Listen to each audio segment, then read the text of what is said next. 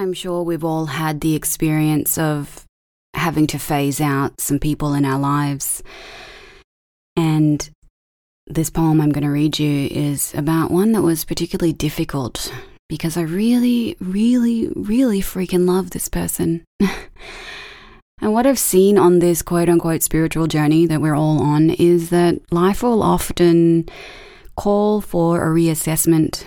And as we make these quantum leaps into new versions of ourselves and clear off programs, patterns, and paradigms, some people are not going to vibrate or match where we're at or where we're going anymore. And there will be some sort of inciting incident.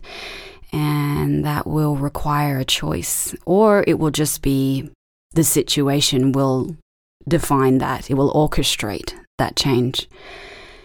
It's not really that easy sometimes. And, I felt like part of soothing that process, even though sometimes I might have wanted to be upset, by how things went down.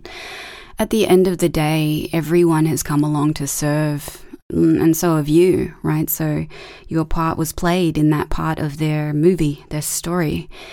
And so to at least, in honor of that, in integrity of what was good and what was right about it, to sit in gratitude for that and to let that be the decree, the slideshow, the announcement that's made around that situation instead of focusing on, what didn't work and what could have been, should have been, wasn't, won't be, all that.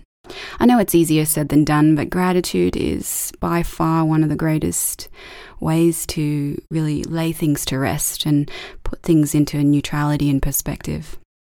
So this is my poem around that time. It's called Goodbye, Dear Friend. When life showed me I needed to phase her out, it was just like a lover leaving before there was a chance to properly say goodbye and thank you for changing my life. I knew I loved her like that when later I ate edamame and burst into tears, remembering how she would exclaim in delight as the green bean would slide from its nest and into her grin. She was a puff of joy, wrapped up in princess, an afro-frizz mop that was a gauge to her moodiness. For real, I swear, her hair, it could talk. She was given to jumping on planes to see me, so we could giggle on beaches and devise stories that could change the world. Even though we didn't get to the bit where the heroes do that. She was over-planning and underdoing. She was supposedly an earth sign, but spent days floating like a butterfly in dream time.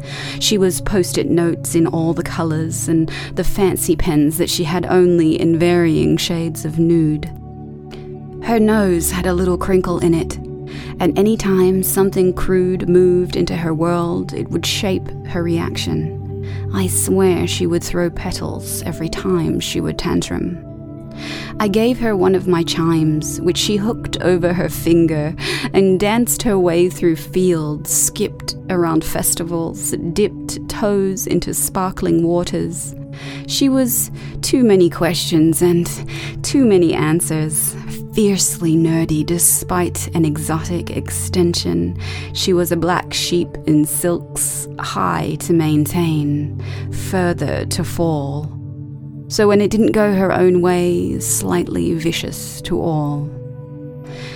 I know I broke her heart too. Honestly, I didn't mean to. Setting boundaries seems to be fatal in my world. Instead of a sequel, the character becomes neutral. If we are truthful, did we spend up all our futures by creating them all too specific, too mutual? It took me a year to write this poem, to admit just how much I had invested into her emerging, and how much I missed her and wished her quiet blessings. Even this severing was serving an evolution. But logic didn't soothe much when melancholy was the suture. She read me scriptures and sent me vanilla oil candles in the mail.